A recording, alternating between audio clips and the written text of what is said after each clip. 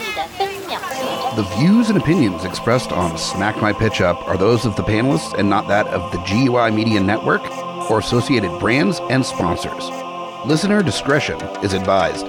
This podcast is rated R for violence, language, and nudity, because clothing is a prison and society will not cage me.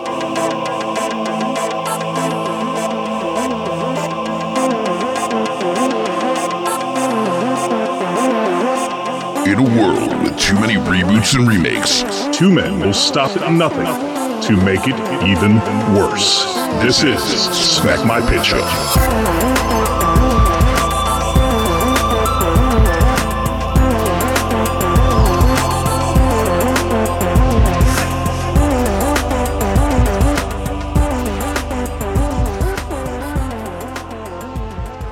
Hello, everyone, and welcome to another episode of Smack My Pitch Up, the podcast that reboots, remakes, reimagines, sequels, cycles, and adapts some of your favorite and least favorite properties from everywhere, from whatever we want, basically. All your favorite things. All your favorite things. All our favorite things. Basically, yeah. And tonight, we are going to be talking about a 1990s classic. I thought that this was the 80s that this movie came out, but apparently It's close enough. It is on the dot. cusp. Yeah, it's on the dot. With me, of course, as always, Tondi is here. Hey, kids, nobody put Spooky in the corner. That's the wrong movie. I don't know. Also, that's like, I was talking with Amy the other night about, the thing that you pour shots into to pour into a glass when mixing is called the jigger. Yeah. And I'm like, I'm never going to say that in a mix. It's just too close. It's it's completely fine and appropriate and totally okay, but it's too close. That's like you saying spooky when talking about ghosts. Not going with that word. Just not gonna. I think you're okay if you call it a jigga. Still not gonna. Nope. I think I'm good. You're not. No. I was not looking for a free pass. You're so sing that Jay-Z. I was singing Jay-Z, and that's yeah. That is. I have heard that excuse in the wild before. I'm just singing the song. That's not how that works. It's called Jigga.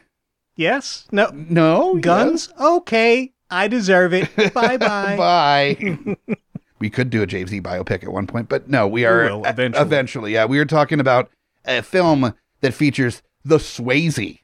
The Swayze, and one Miss Demi Moore as well. This was an experience. I'd never seen the movie before, so this was an experience for me. It is one of those movies that I definitely think you're going to have a more positive feeling about it if you experienced it closer to when it came out. If there's some nostalgia built into it. Yeah, I think so. You know, Patrick Swayze is an odd star.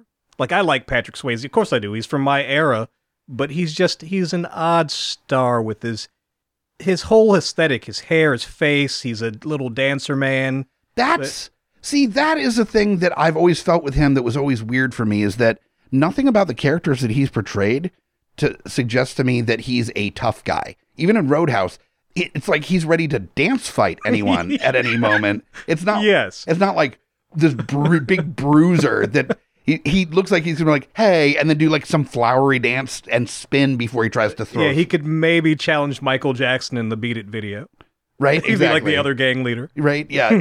There's nothing kind of bruiser about him at all. So the fact that he got put into those roles, in the 80s and 90s, not just a few. Not he wasn't an action star or anything, but very strange to me. Yeah. But I do fully understand the draw. I fully understand the draw. Another odd thing for me is that I remember Demi Moore as being a sex symbol, as being one of the most beautiful women of her time. And she is very beautiful. She looks like somebody I would have crushed on hard in that era. But I made the mistake of watching the Ben Affleck Ana de Armas vehicle before I watched this movie, before I watched Ghost. Oh. I watched Deep Water, and they're modern sexy. And purposely modern sexy in the movie. They portray sexy. And then I see Demi Moore and Patrick Swayze, and I'm like, oh, they're like regular people from their era sexy, and it's not the same at all. No, it really isn't. It does not translate, and especially the feathered hair. I'm talking about Swayze. Demi Moore's hair, not feathered at all. She's got a boy cut in this thing. Which is cute. She's working it. Yeah. She actually is working that haircut pretty well, but Swayze, floweriest hair that any accountant should ever have. That was his thing. It was totally that was his thing. That's how he did 80s, 90s guy. So I'm not hating it, but yes, it is very period specific. Very, very much. And also, the one thing that I thought was interesting, and I found a pretty easy workaround that is actually just hitting the mark a little harder with Oda Mae, as far as like her being like a seer of things. Yeah. There's some. It's not as bad as a lot of the stuff from that era could have been. It is uncomfortable. It is a little uncomfortable. Uncomfortable. There's ways of kind of still keeping to the script on that, but just hitting that mark a little closer of just like, yeah, I'm conning people. Like I'm putting on a fake, almost cartoonish kind of vibe to my character. Yeah. And if you make it that, yeah, she's suckering people out of their money by leaning into their, prejudices, then that is a pretty safe way of still having that. Yes. Yes. That's how I ended up kind of going about it. But there was a take where I would have done that too. The first person, before we talk about our castings, the first person that came to mind for this project beyond anybody else was actually Leslie Jones. I did not use Leslie Jones, but what Whoopi was doing as far as a modern take on that, very much. Leslie Jones is the person that closest resembles what Whoopi's doing in that movie. Absolutely. It's the like loud black friend role from that era. Yeah. Very much. And what's very weird is that there was one scene I rewatched for this episode that there's even like an inflection that she's doing in parts of this that feels very Axel Foley in the way that she's delivering some lines. Yes. Which is I noticed that in The Bank, yeah. Yeah, in The Bank, it's very bizarre that she's hitting some like Eddie Murphy kind of inflections at one point. And I'm going, is this just like it's a studio note. We people like Eddie Murphy. do some Eddie Murphy. But I'm a woman. Yeah. So like, just do some Eddie Murphy, like Eddie Murphy, but in a wig. Yeah, do that instead. Yeah, it caught me very much off guard. I didn't remember that at all, like as a thing. But so rolling back into this, as I've never seen the movie before, do you like this movie?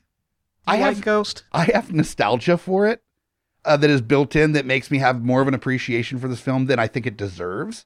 I have watched this film with people that did not watch it as a kid. So I do have the experience of watching it through the eyes of somebody that, saw it as a full adult in like modern era and gone like, so that's a movie.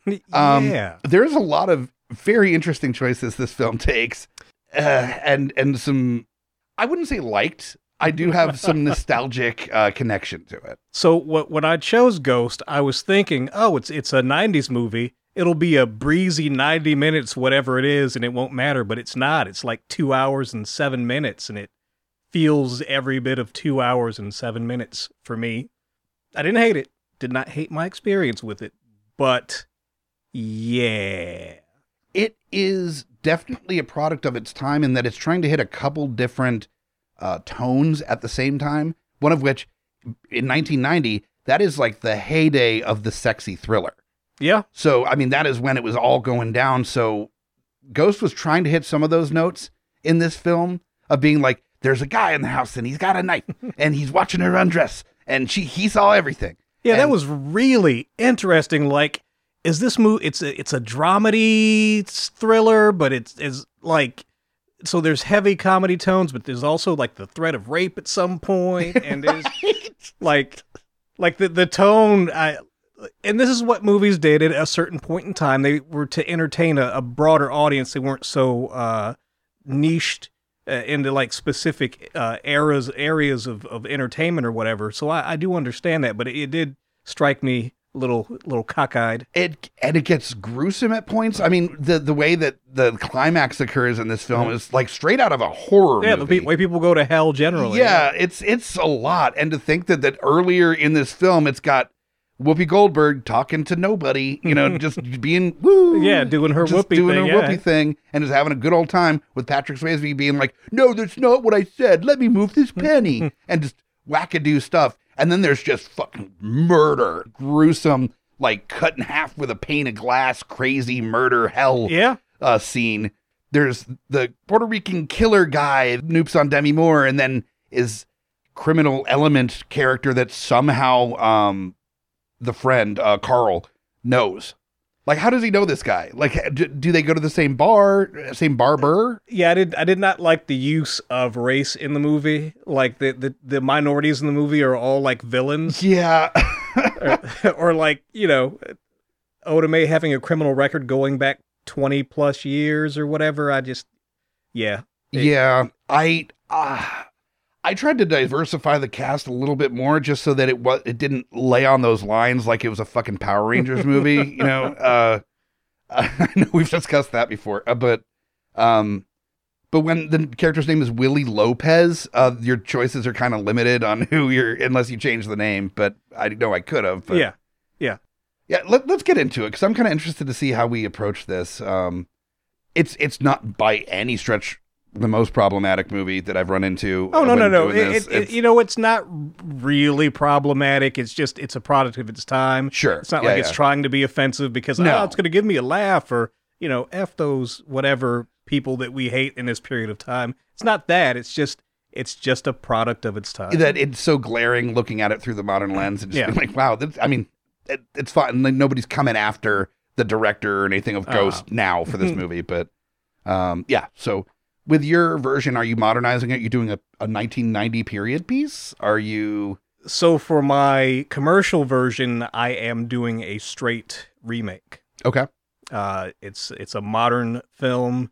I'm updating a few of the elements to be more modern and changing some elements that I personally found off-putting to make them more palatable for a modern audience and myself. A similar kind of thing for me too, But the script is going to be pretty much... the same. Okay. The beats of the script for me are going to be relatively similar. Is the basic bones of the story are going to be there. It's going to be modern. Yep. And yeah, like you said, there's certain aspects of the plot that I didn't really feel were necessary to lean on the way that they did with certain things. Mm-hmm. So I'm going a slightly different route with it. But yeah, the bones are still the same. Nice. I reskinned it, I guess, is the best way to put it.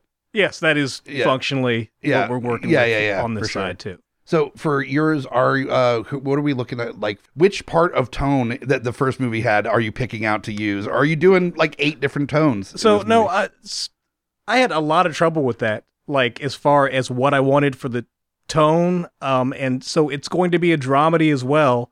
And I still haven't decided how much it's leaning into the drama versus the comedy, because in the 1990s dramedy, it's a serious movie with like this disparate comedic element kind of thrown on top of it, and it would be more holistic in the modern time as a dramedy that the comedy would be more throughout the piece than it was in the 90s. Sure, but okay. So I'm leaning towards dramatic comedy. Okay, I'm going a similar route actually, where there is no nuance to the comedy elements and the drama elements in the original, whereas there are some directors nowadays that are really finding a great way to have that balance in very different ways of drama and comedy and how they play with one another, like really dark comedies or really funny dramas, and I think I picked an interesting choice for the tone and the director for my take, just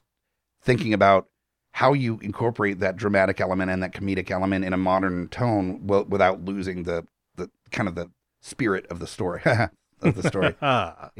Do you want to go or do you want... Sure, I'll go first. As I said, it's a modern film hitting a lot of the same story beats, just focusing on some actor changes. For Patrick Swayze's character, Sam Wheat, we have... And this was a thing for me because this feeds into the idea of, am I casting for a comedy or a drama? So originally I had gone with, what's his face? The lead from Dune, the dad lead. Oscar Isaac. Oscar Isaac was going to be my lead because on the dramatic side, he had, like, I could see his scenes, the kind of intensity, emotional intensity that I wanted. I could see Oscar Isaac's scenes. Mm-hmm. But as I start doing the rest of the cast, I was like, man, I want this thing, but I want to have people fall in line more age-wise. Oscar Isaac's not a whole lot older than the rest of the cast, but he does kind of portray older. because of his intensity as a real actor. So I did not go with Oscar Isaac. For my Sam, I'm going with Chris Hemsworth, Okay. the modern Patrick Swayze. That's a, So my thing with Chris Hemsworth is that Chris Hemsworth, for whatever reason, is not a romantic lead. I don't know why. He's beautiful. He's super charming, but he just has not been used as a romantic lead. So I'd be curious to see him as a romantic lead under these circumstances. I think he'd work pretty well if we lean more into the comedy aspect of it for his character. Because Patrick Swayze did get some comedy out of him being a ghost as well. So True. And Chris Hemsworth has a great sense of humor. He's really able to work that in, especially playing it straight. yeah, Not doing the goofy thing. I call it the Leslie Nielsen effect, where the funniest that he ever was when being the complete straight man in ridiculous situation. Yeah. And then when they went into like the Naked Gun movies from Police Squad, great. Naked Gun movies where he started like hamming at the camera and really leaning into the comedy, it lost all the effect that it had previously had. Chris Hemsworth similarly is that he's got more range than Leslie Nielsen did, I think. But when he plays it straight is when he's the funniest, I think. But even though he can ham it up on the camera and still kind of get good. But And I think he's good. He's good. He's not Oscar Isaac. They do two different things. Sure. They satisfy two different areas of Very acting much. in Hollywood. Yeah. But I think that Chris Hemsworth is going to be my Sam. For Molly Jensen, who was Demi Moore in the original, I'm going with, and this is because she struck me fairly recently, Ana de Armas. Molly Jensen in the original is a pretty face. Somebody that you can sympathize with because she's beautiful and longing for this loss. And I would like her to do more in this remake than just be the victim longing for this loss. Sure. But the biggest draw is that she is a pretty face who you empathize with because you see her and you're smitten. So Ana de Armas is my Molly Jensen. Carl Brunner, who is ultimately the villain of the piece. He's Sam's best friend who turns out to have been the one who contracted the murder. Was played by Tony Goldwyn in the original. In this remake, I was just looking through who has a villainous face, and I'm looking through villainous faces, and my villainous face is Dave Franco. I mean, it's pretty on the nose, but yeah, Dave Franco has a vibe that I think works well for this movie, and I could see him and Chris Hemsworth palling around beforehand. I think that they would have some fun playing off. Oh, each other. definitely, yeah. Oda Mae is no longer Oda Mae. She's just Mae. Solid choice. Yeah, that's So Oda Mae Brown was played by Whoopi Goldberg. She was a shyster and a con man, a con person, a grifter who was a spiritualist who found out that she was actually a spiritualist. She had a family history of being able to do this, and she didn't know that she could. She found out that she could. Boom. Did not like certain aspects of the character, so I am still replacing her with somebody who can give Whoopi vibes, who can kind of have Whoopi energy, but who's not doing that. I'm going with Ego Nwodim from SNL. that was one of my shortlist choices for this character. Great actress. Yeah. And good comedy timing. She's got good comic timing. I think she would be good for this. And she does like a principal character, so she's going to be a vice principal in this. And then we can have some of the comedy take place as Chris kind of messes with her, or Sam messes with her in her school. But all of the verbose spiritualist aspect, like she can still have a family history of being able to see spirits or whatever, that she's just finding out that she can do. But all the con man stuff is not going to be part of this story for her character. And Willie Lopez, kind of fortunate. This movie does not really have a lot of key characters, so it was kind of easy to do a search and see exactly what I wanted to work with here. But for Willie Lopez, in the remake, I'm replacing Willie Lopez with the white guy, because he's a villain. Solid. So I feel like it's better to, under these circumstances, to do that. And I'm replacing Willie Lopez with Billy Larson. And Billy Larson is the criminal who shoots Sam and who looks villainous and is creepy, and who, I don't know if I would have that implied sexual assault scene or so, but there would be a scene of violence or whatever in there. And my Willie Lopez, or Billy Larson, is played by Bill Skarsgård, who is Pennywise the clown. Yes. Yeah. And a big old creep. Yeah, he's a creepy pile of creepy. All the Skarsgårds are a little creepy, even the handsome one. Yeah. It's just a little bit creepy. Like, even the handsome one is like creepy, but also ooh, like I like to be scared a little, kind of sexy. Oh, Tarzan, swing me.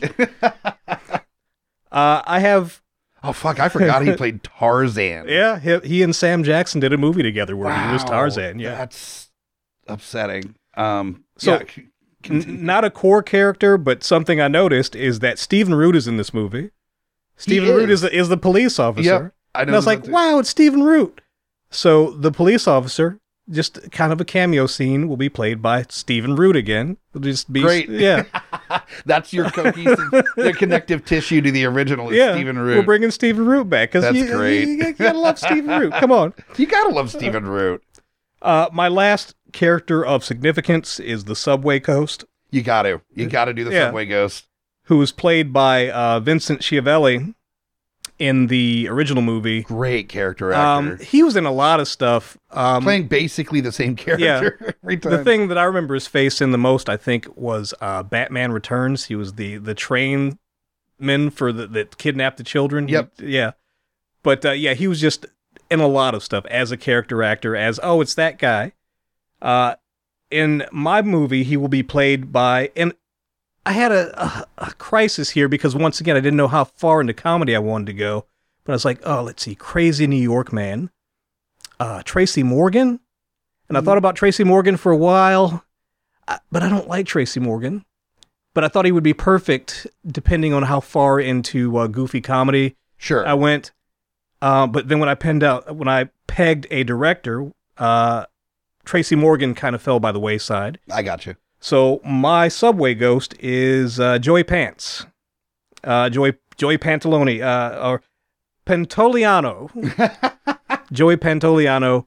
He was Cypher in Matrix. Yeah. He's the police captain in the Bad Boys movies. He's been in a lot of stuff. He's been in every movie. Bound. Yeah. He was on... I forgot he was in Bound. Yeah. He was on The Sopranos. Just lots of stuff. Yep. And I like him as an actor.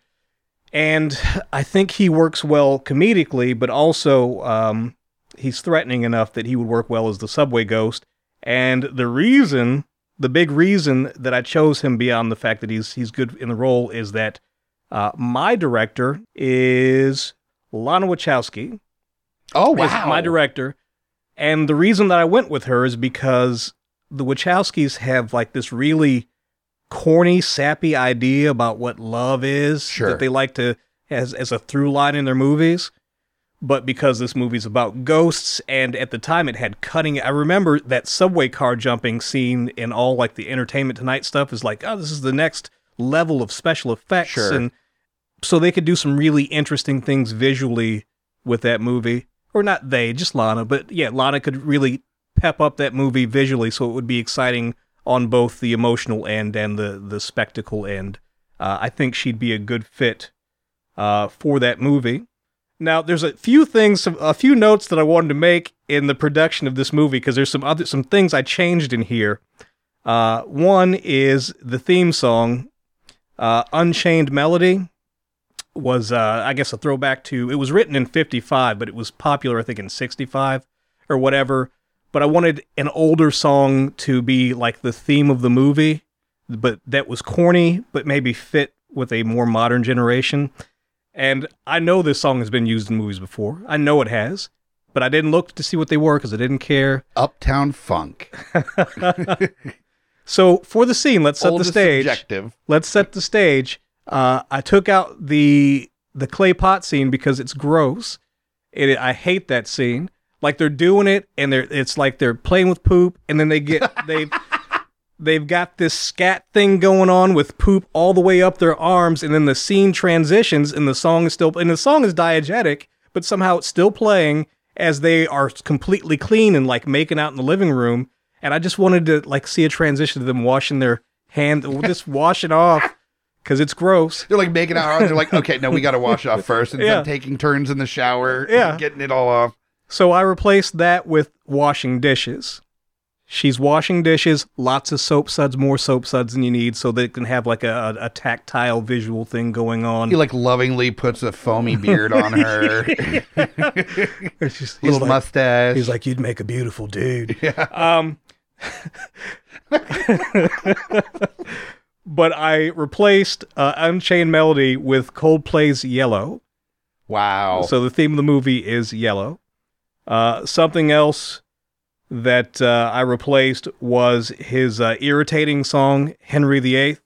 Yeah. That probably had more recognition in 1990, not so much today. I wanted to replace it with an older pop song that was also obnoxious. So it's either Gangnam Style. He starts singing Gangnam Style, and at first she's like, oh, that's funny and charming, and then it's like hours later, and he's still like doing the Gangnam Style dance and like the whipping the arm, and she can't, she's dying. So it was either going to be Gangnam Style or Thong Song, but I think Gangnam Style is the more like you got. I didn't think about that song, but that's a brilliant idea. Is that there are so many songs that fit that doesn't have to be Henry VIII. You got Thong Song, Gangnam Style, Who Let the Dogs Out, Mambo No. 5. Yeah, I mean there's so many of those. Like you could do the Mambo No. 5 was actually what I was trying to think of. It did not come to mind. But yeah, I'm stealing that idea and I'm putting in Len's "Steal My Sunshine" as for mine. Hells yeah. But yeah, I just wanted to update just a few aspects to make it more vibe with maybe not even like a thoroughly modern audience, like 20-somethings, but like with us as an audience going to see the movie. And I think that those changes will work for that. Yeah, I like that. I like that a lot. That's that's something that I wanted to touch on in definitely a different way that I went. But the idea of this being something that had decent special effects, that you wanted to have some kind of conversation about this being a relationship between a literal spirit and a living being. And then there are elements where there are things that Swayze can see that nobody else can see because he's dead. People, like lights, demons, all sorts of shit. So you need somebody that can play in that space of having green screen, doing special effects, playing with the supernatural a little bit. Yeah, and I think that Lana would kill that part of it.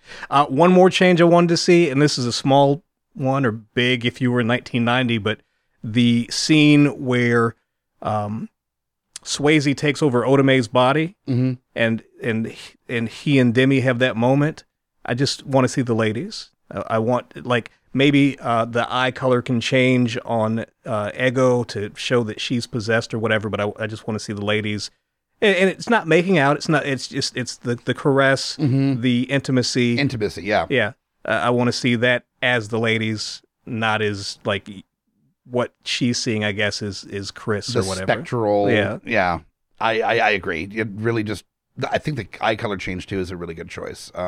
There's so many minimal CGI effects you can do that you don't really understand what they did to make the scene feel different, but it gives it some almost spooky element, to use a term I'm uncomfortable with. And they can put it through a lens. They can create like smoky effects. They can do all sorts of stuff to make it feel different than they look normally. Yeah. So you don't have to have just the floaty ghost character over top. Yeah. Yeah.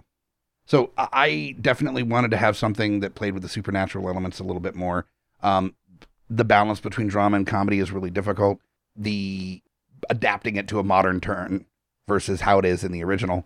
And I thought that there's been some success with having like a dark like drama with comedic elements when going into like the very indie approach to a story, where you're having some very weird, kind of completely insane approaches to how people are experiencing not so normal moments in their lives. So I'm having just very almost gross elements that come along with Sam being part of this, this post-life purgatory that he's existing in, but also some incredibly beautiful moments in it as well.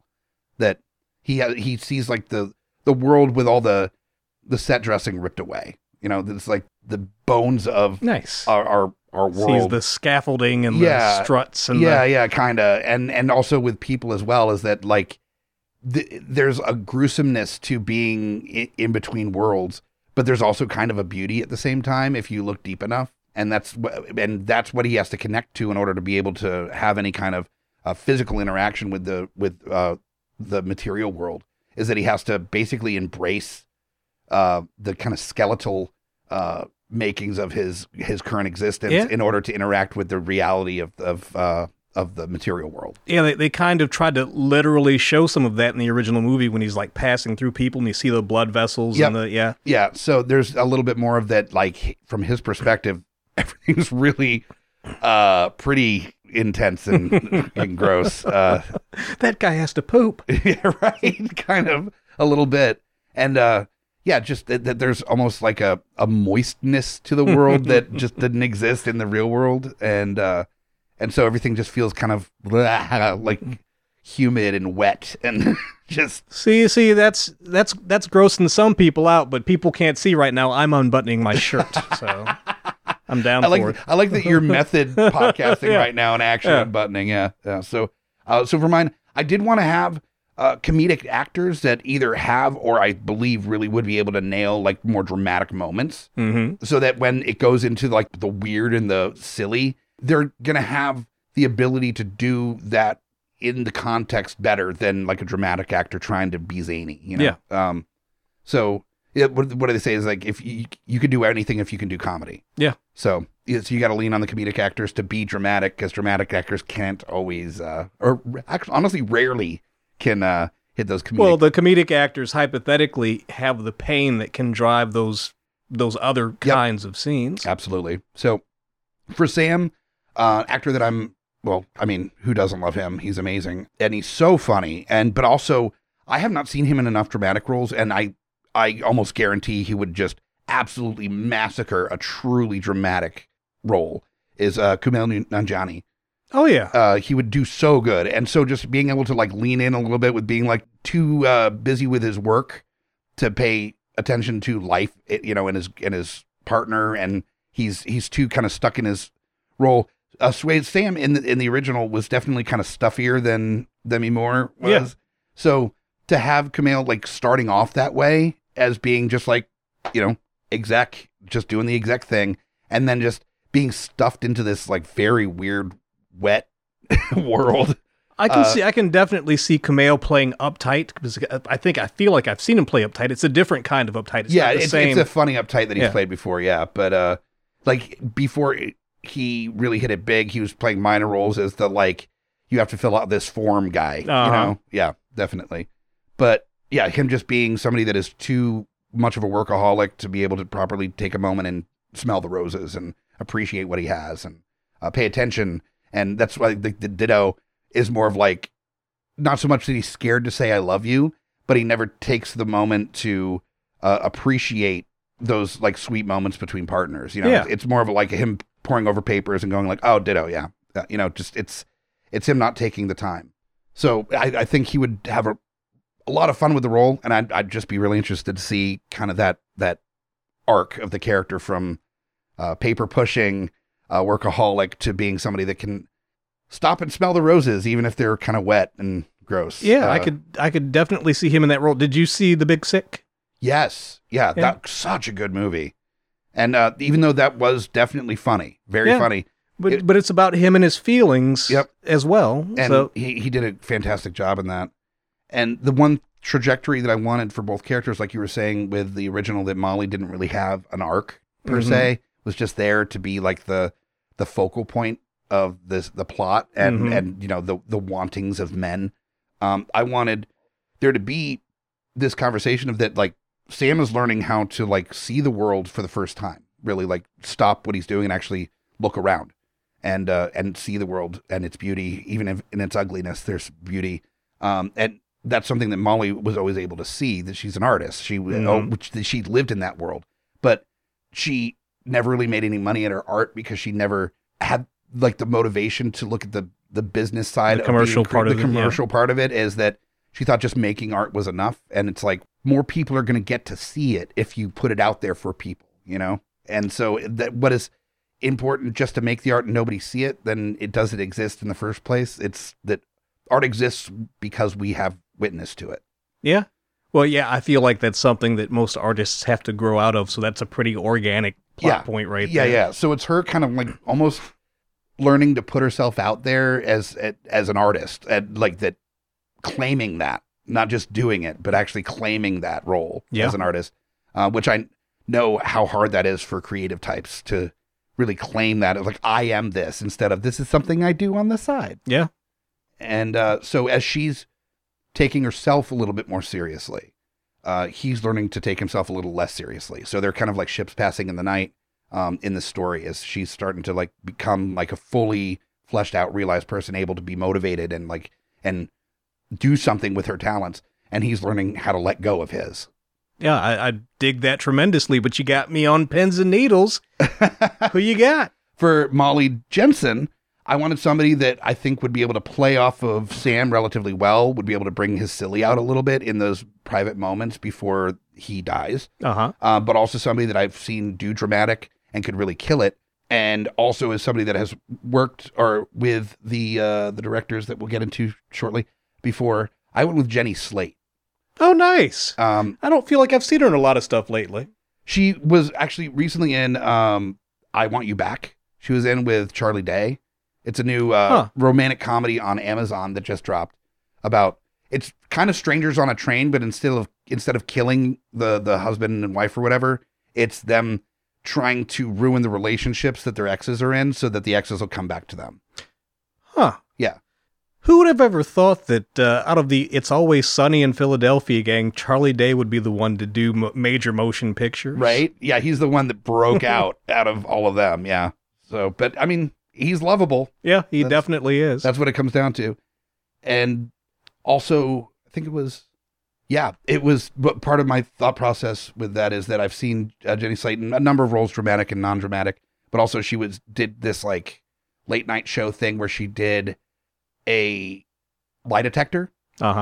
And she was so legitimately riddled with anxiety that I saw, like, she was like almost crying at one point because she was so, and they didn't ask her anything that was like scary. What are they going to reveal? Nothing about Chris Evans or. It's just that she's got like an anxiety thing for sure in her day-to-day life, that seeing that translating into grief and the anxiety you feel after losing somebody so important in your life and stuff, I could see her just really connecting in some way with her own challenges with anxiety and being able to really push that forward and be like a really dramatic and kind of intense moment. Yeah, nice pull. Yeah.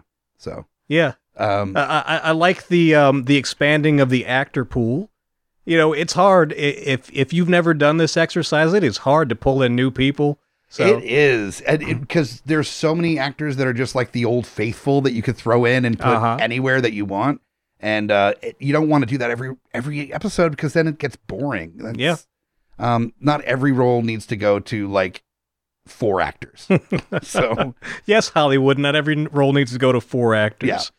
But this next role, Oda Mae, was a challenge for me. And part of that was just how the character was represented on the screen was the big thing. Is that I wanted there to be not such a deviation from the original film that it felt like almost a different story arc, but also understanding that the way that things were handled in 1990 are different than they were handled now. And I think the element that I used to really change the way the character was represented without changing too much was taking an actress as talented as Issa Rae to play Oda Mae.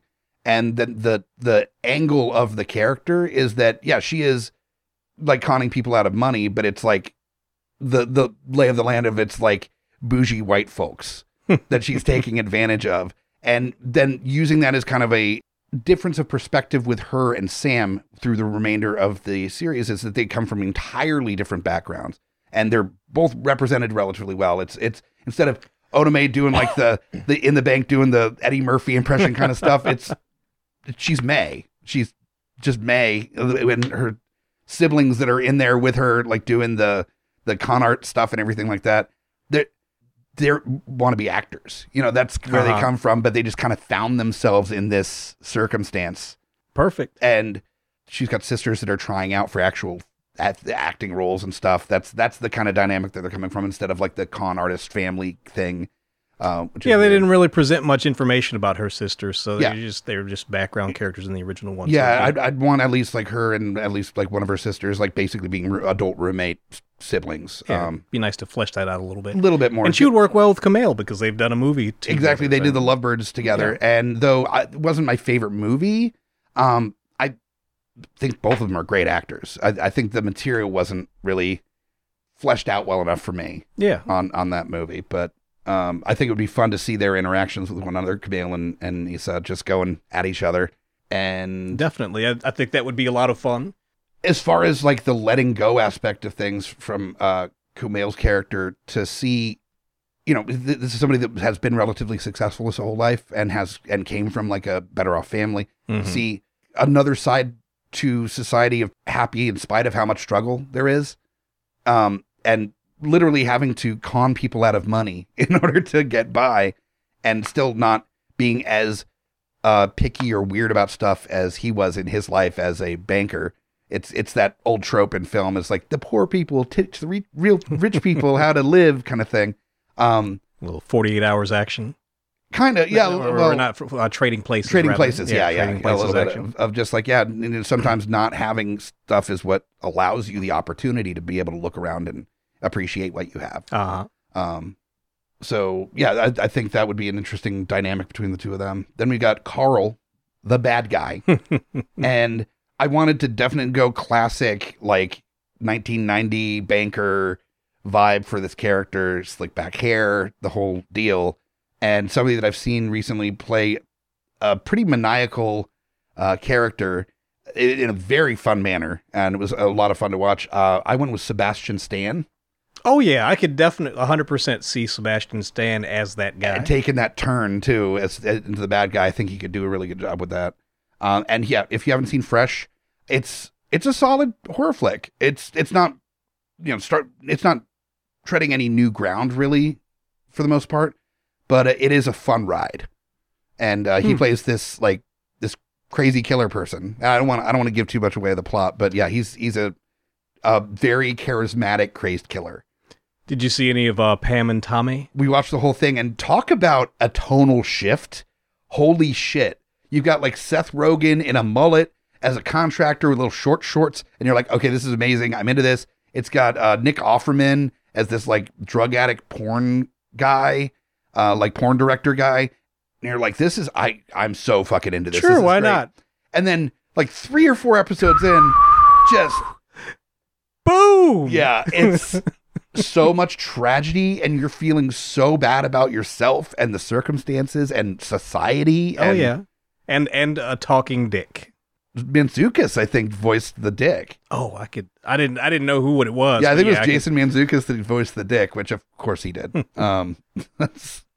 Imagine making that phone call, like, Jason, hey, we have a small voice role. It's like a VO role. I think you'll appreciate it. It's going to be a fun time. Real quick deal. You're going to be playing Tommy Lee's dick. And he probably squealed with delight at that point into the phone. Like, yes, I would do that for free.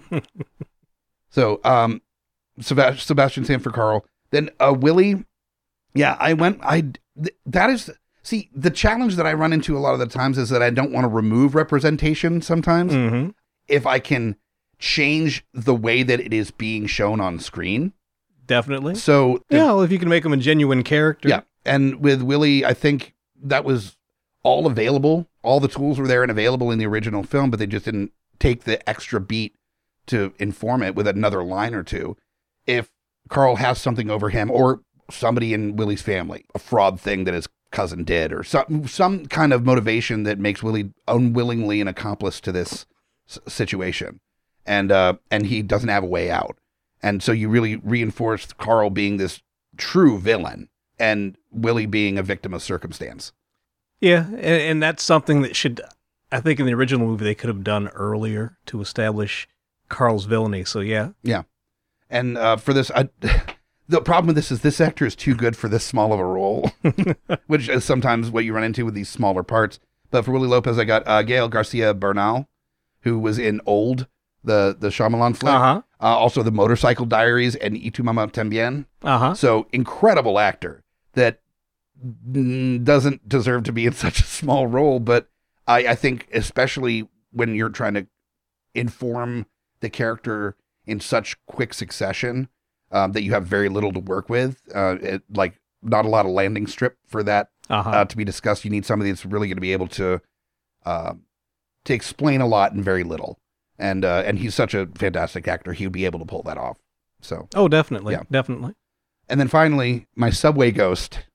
This was informed entirely by this actor having worked with the directors before, but also because of the Batman.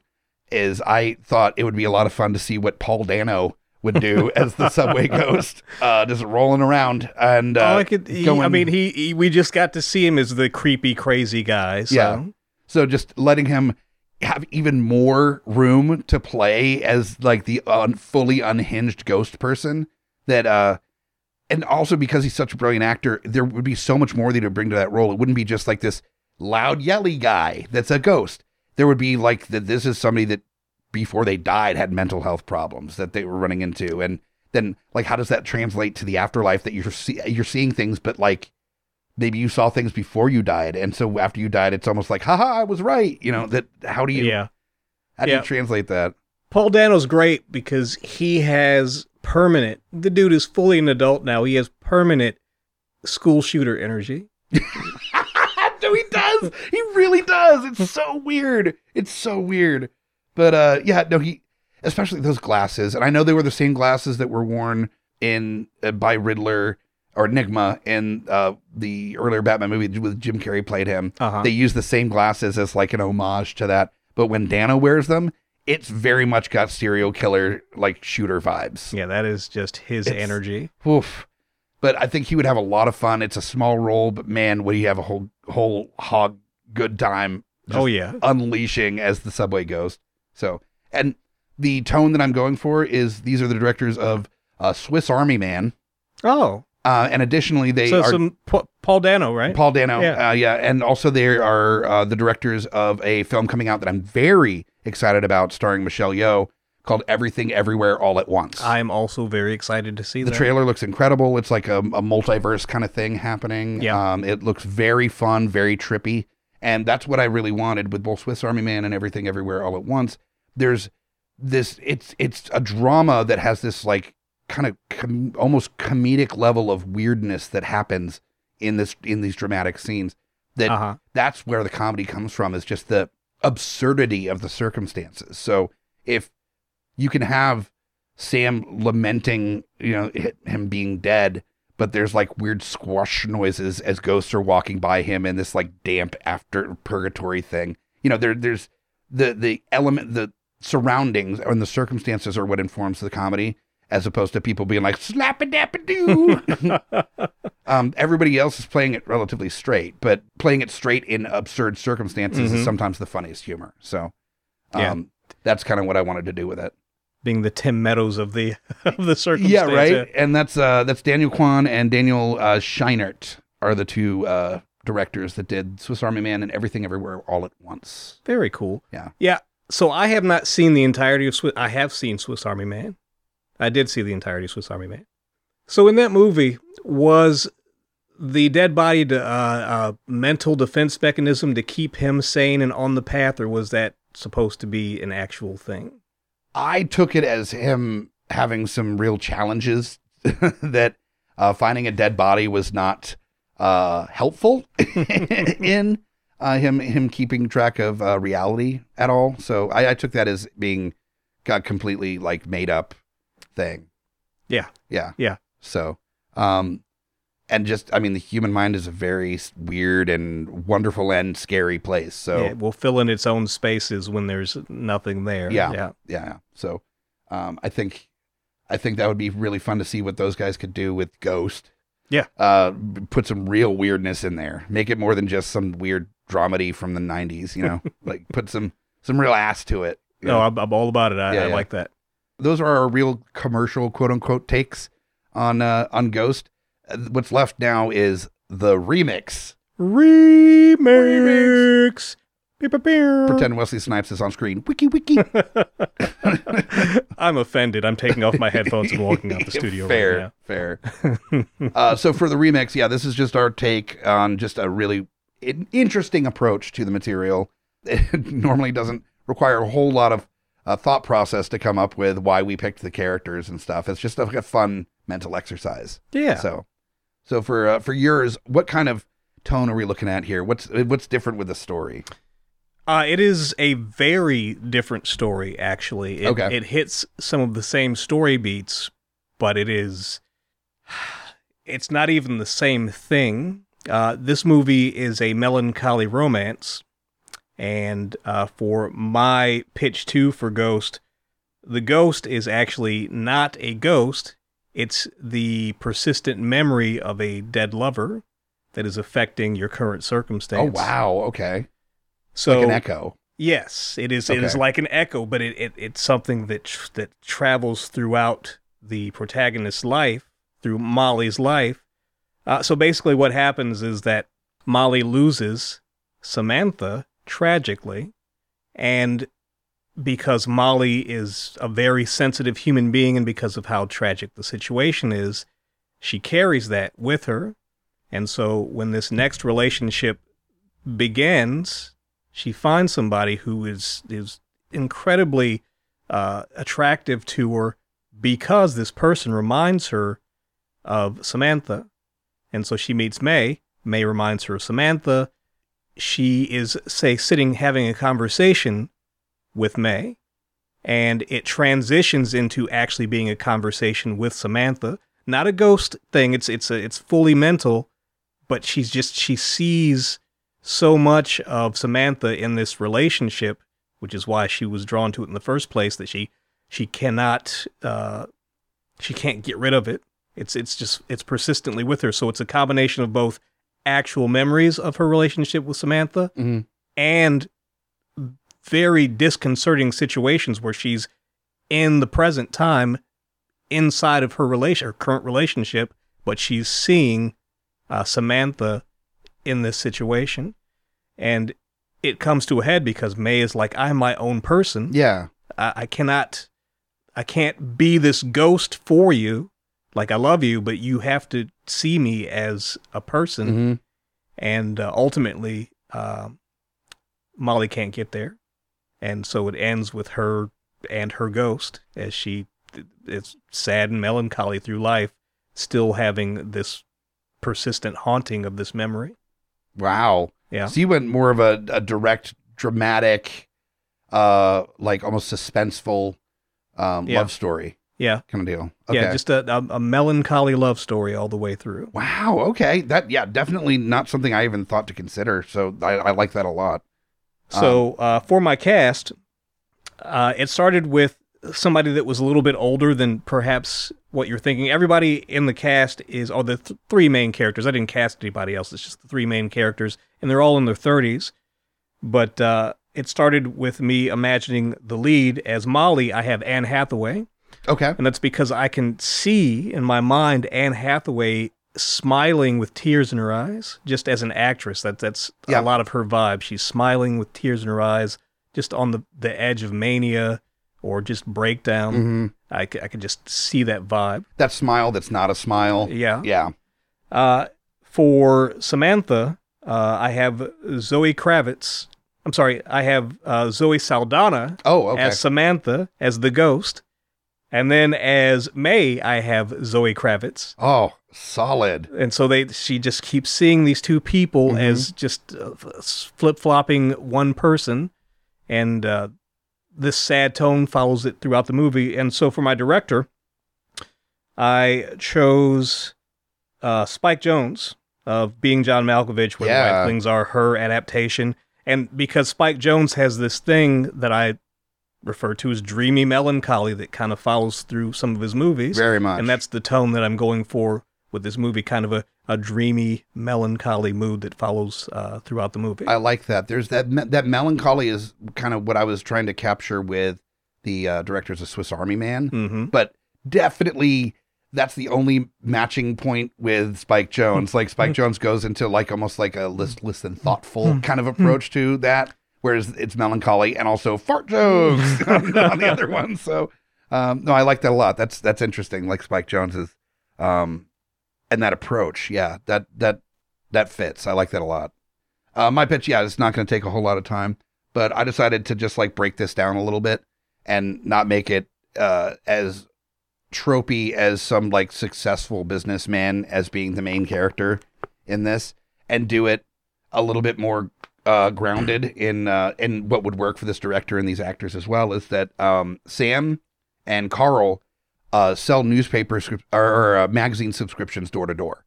That's what they do, and because nobody reads magazines anymore, it's not going well. So they have developed all sorts of different tricks to try to convince people to buy these magazines, including like implying that you get additional stuff with the magazine subscription if you were to. And they're scummy. They're fuck boys. They're not very good people, and they it's that gray area of conning where they are getting people newspaper subscriptions, but they're doing it in the least honest way possible. And so the change in the story is when Sam recognizes that they're short on what they're supposed to be paying out for this job by a significant amount, and it's all on his subscriptions. So he's trying to figure out what he did wrong to like fuck up his numbers. And Carl is like, he's been stealing money from his friend this whole time, and trying to like, but he's dumb, so he doesn't really know how to cover up the math very well. Or like, and evidently Sam is kind of dumb too. Yeah, they're both idiots. And so he ends up that he's going to get their weed dealer to to take him out, to which he's had to agree to buy twice as much weed to make up for the loss of sales from the one being stabbed to death. So that happens. And then Molly, his girlfriend, this all takes place on Long Island, by the way. Molly is very upset and beside herself, and Carl is trying to like console her, and also had always kind of had a thing for her, and is trying to like skate in, even though there's the missing like subscription pad that has all of his numbers on his sales in Sam's parents' garage where he lives. It's somewhere in there where also Molly is living at the time until she has enough money to move out on her own. So Carl is trying to find a way in there to find that, because that shows how many magazines he actually sold, and it might like lead back to him somehow. So he's just trying to like get rid of the evidence of the newspaper subscriptions. That's where, Willie comes into play, which is the same, this weed dealer that took out Sam is now like kind of fucking with Molly, and Molly's not having it. And she's like, she's not having any of this shit anyway. Like she can handle herself for the most part. But then that's when Sam realizes as a ghost that, he needs to get Oda Mae, who is literally his mom's friend that has always said that she has like a third eye and can like see into everybody's mom has that one friend that is kind of mystical in some way. Either they're like the white woman that has dream catchers everywhere, or they have like healing crystals, or they think that they're just like the Shirley MacLaine friend. Yeah, exactly. Right. Just a little psychic. So goes to her, and come to find out, apparently can see ghosts, and Mae ends up helping Sam, and it follows a lot of the same beats, but it's in this really scummy fuckboy Long Island kind of vibe to it. So Sam is played by Pete Davidson. Yeah, I knew it was going to be. And the best part of this, though, is that that Carl is played by Machine Gun Kelly. And then, of course, you've got to have Megan Fox as Molly. So that's going to be a good time. It hurts my heart that that's a thing. It's really like, I just want to see Machine Gun Kelly and Pete Davidson just fuckboying around together, and with like too much money for fuckboys to have. Like they're not supposed to have that much like money. Their real lives. Yeah, exactly.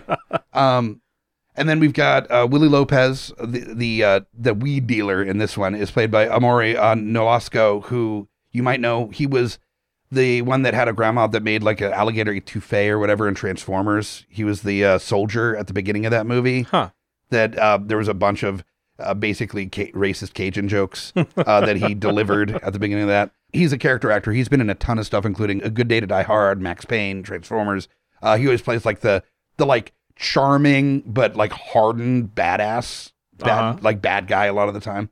So I thought it'd be kind of fun for him to just, he's got a comedic bite to him. So just to let him lean on that a little bit more than a lot of his roles let him, I'd be kind of yeah. You have to have a sense of humor to be in any of Michael Bay's movies. So yeah, right. Yeah, exactly.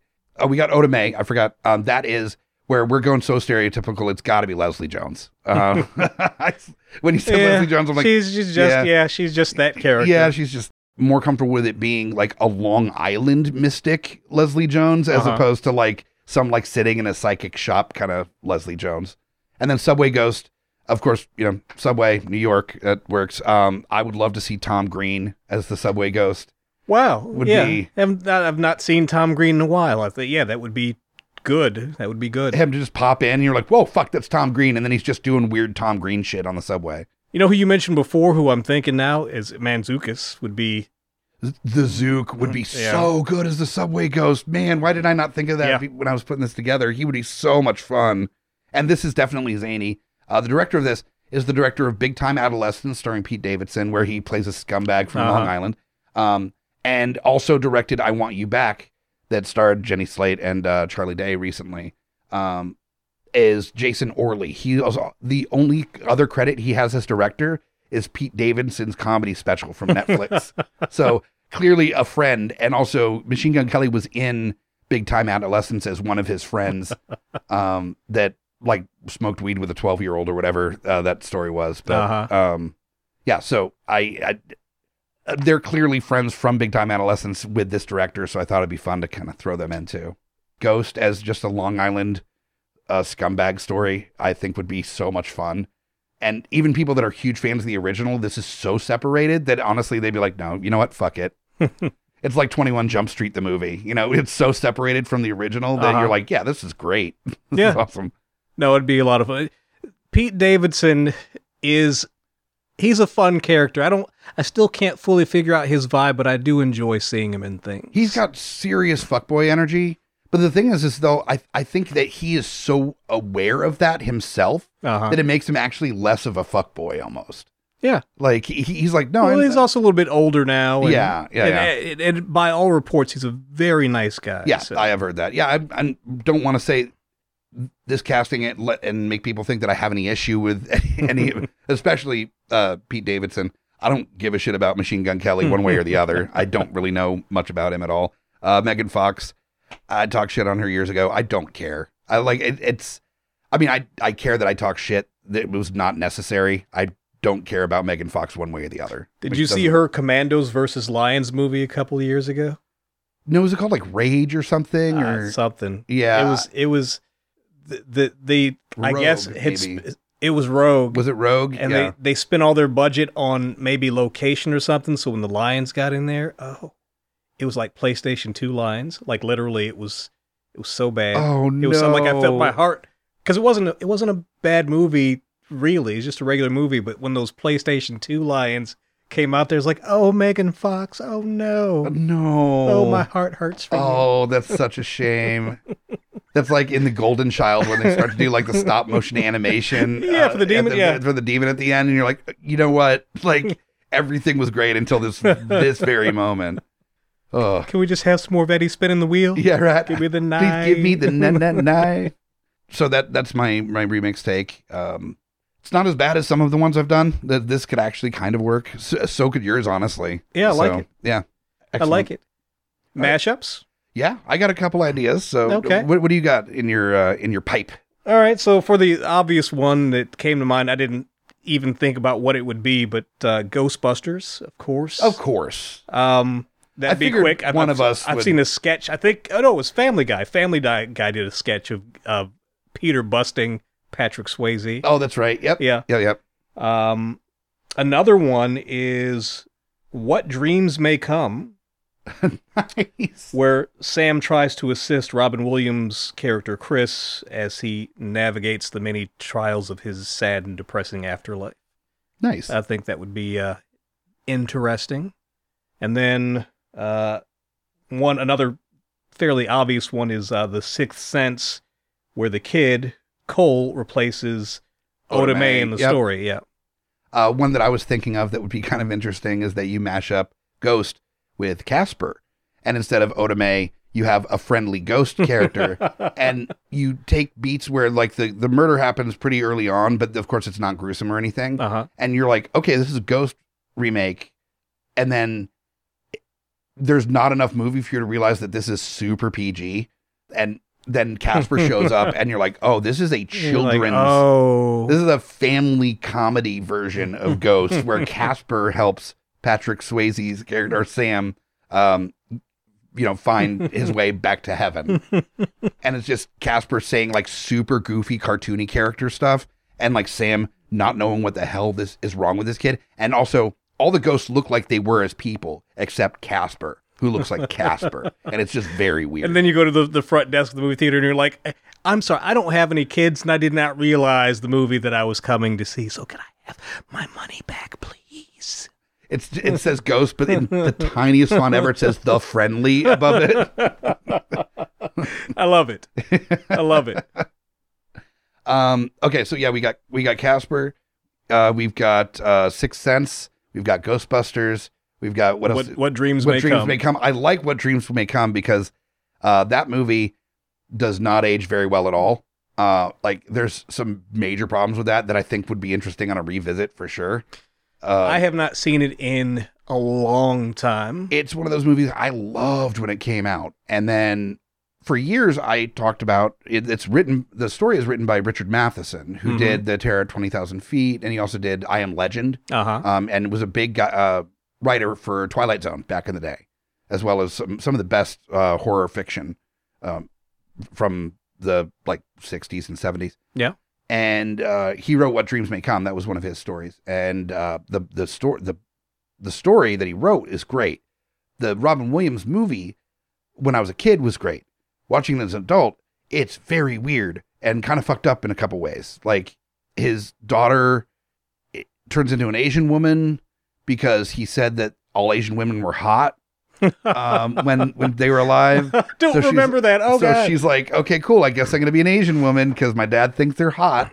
It's like weird shit like that. It's kind of bizarre. I might have to tick that one on the list because, like I said, I have not seen it. Like I know the broad beats of it, but I haven't seen it in a long time. Yeah, it's an interesting movie.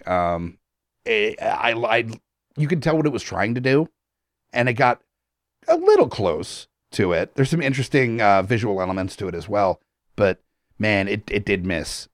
It did in fact miss. There are some people that really love that movie, so yeah, it's definitely worth a revisit. Hell yeah. Maybe sometime in the future we can smack it up. That sounds like a distinct possibility. Yeah. But for now, we're going to finish up this episode with what we always finish this episodes with is our trailer. So let's get some music teared up here. Terrible trailers. What is a ghost but a memory of feelings, incomplete situations that you wish were different? Welcome to the world, Ghost.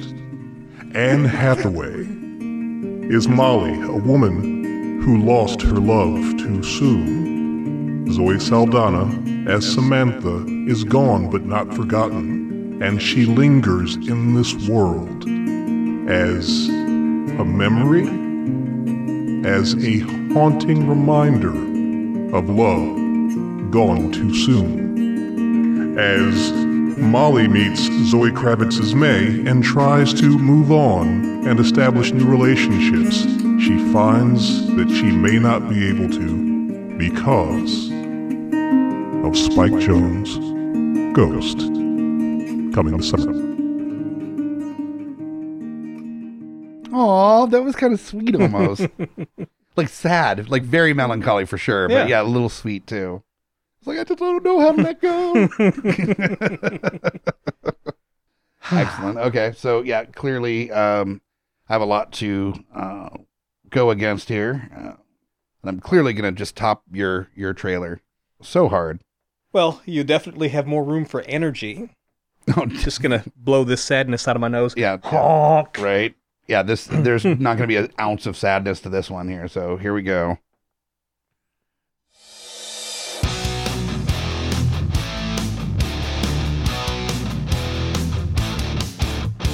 Sam Wheat's just a little fuckboy from Long Island that's trying to get by with his buddy Carl, selling newspaper subscriptions door to door to save up enough money for him and his girlfriend Molly to get a place of their own and move out of his dad's garage. Dude. Until one day he realizes, whoa no, where'd my money go? And before he knows it, he's a ghost. This summer, Pete Davidson is Sam Wheat, a ghost, trying to tell his still living girlfriend, Molly Jensen, played by Megan Fox, that it was really Machine Gun Kelly who killed him. Literally, it was Machine Gun Kelly. He's playing himself. Join us on a wild ride when there's weed dealing buddy Willie Lopez, played by Amaury Noscalo, kills Pete Davidson for very little money. A significantly small amount of money.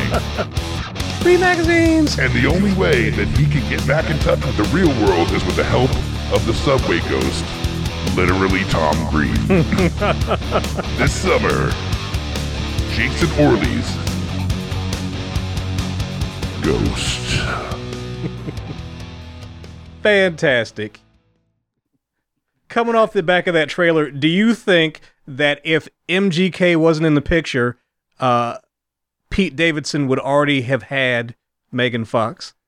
Probably. Yeah. Yeah, most likely. I mean, he's definitely her vibe for, like, dude she's into.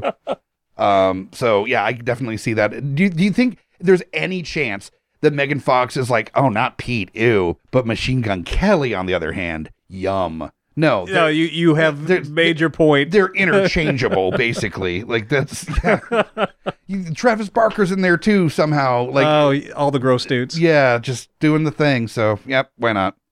So yeah, that is the end of our episode on Ghost from 1990. Tell us what you think should be mashed up with this. Tell us what you think should be cast for a remake or reimagining of Ghost. Who do you think should be the director of a Ghost remake? And join us on our social media.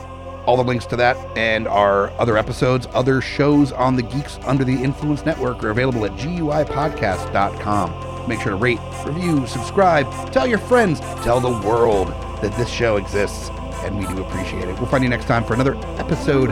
I'm Mike the Hobbit. And I'm Tandy Woodard. And the end? You little smack at a pitch. You little smack on the pitch.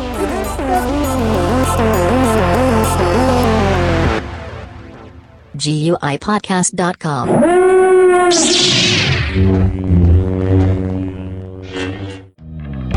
Mike the Hobbit here. Lowdown Brown. Inviting you to check out Geeks Under the Influence, a podcast that pairs booze with conversation with good friends. And a little nerd culture. We get a lot of colorful conversation out of our episodes, but it is here for everyone. No gatekeeping. Always level up everything we do. We'll punch up, never punch down. Exactly. So check out Geeks Under the Influence everywhere you get your podcasts and join us or die. Shut the fuck up, Hobbit. Welcome to GUI Nights. GUI Nights.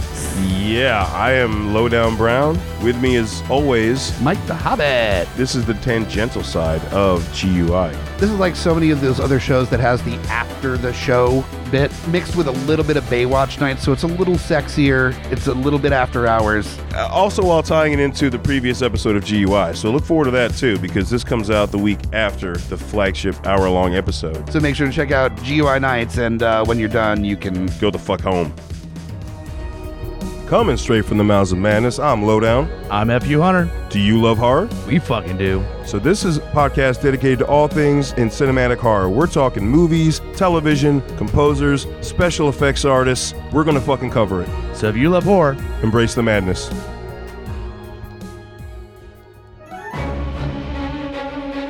Hey guys, Scotty P here with Smash. On your left. And we are the Geek Fathers. That's right, bringing all the trials and tribulations of being a geeky parent. So welcome to our world. And as always, join us or cry. My name is Amy Bogard. And I'm Mike the Hobbit. And we are the hosts of Deeply Upsetting, where we use our expertise to answer your most upsetting hypothetical quandaries, such as, what non-winged animal deserves wings? And what body part deserves a secret mouth? Which cryptid is the worst roommate? These questions and more that plague you will be answered on Deeply Upsetting, available anywhere you get your podcasts and at GUIPodcast.com. In a world of blockbuster movies, there's another dimension. The dimension of schlock cinema. Join us at Beautiful Disasters on a journey into the fringe territory of B-movie abandon. We review the flicks that are forgotten or underappreciated to give them a proper place in the annals of celluloid history. I'm the Groots. F.U. Hunter. Your guides at Beautiful Disasters. Come along with us for a fun ride. May the schlock be with you.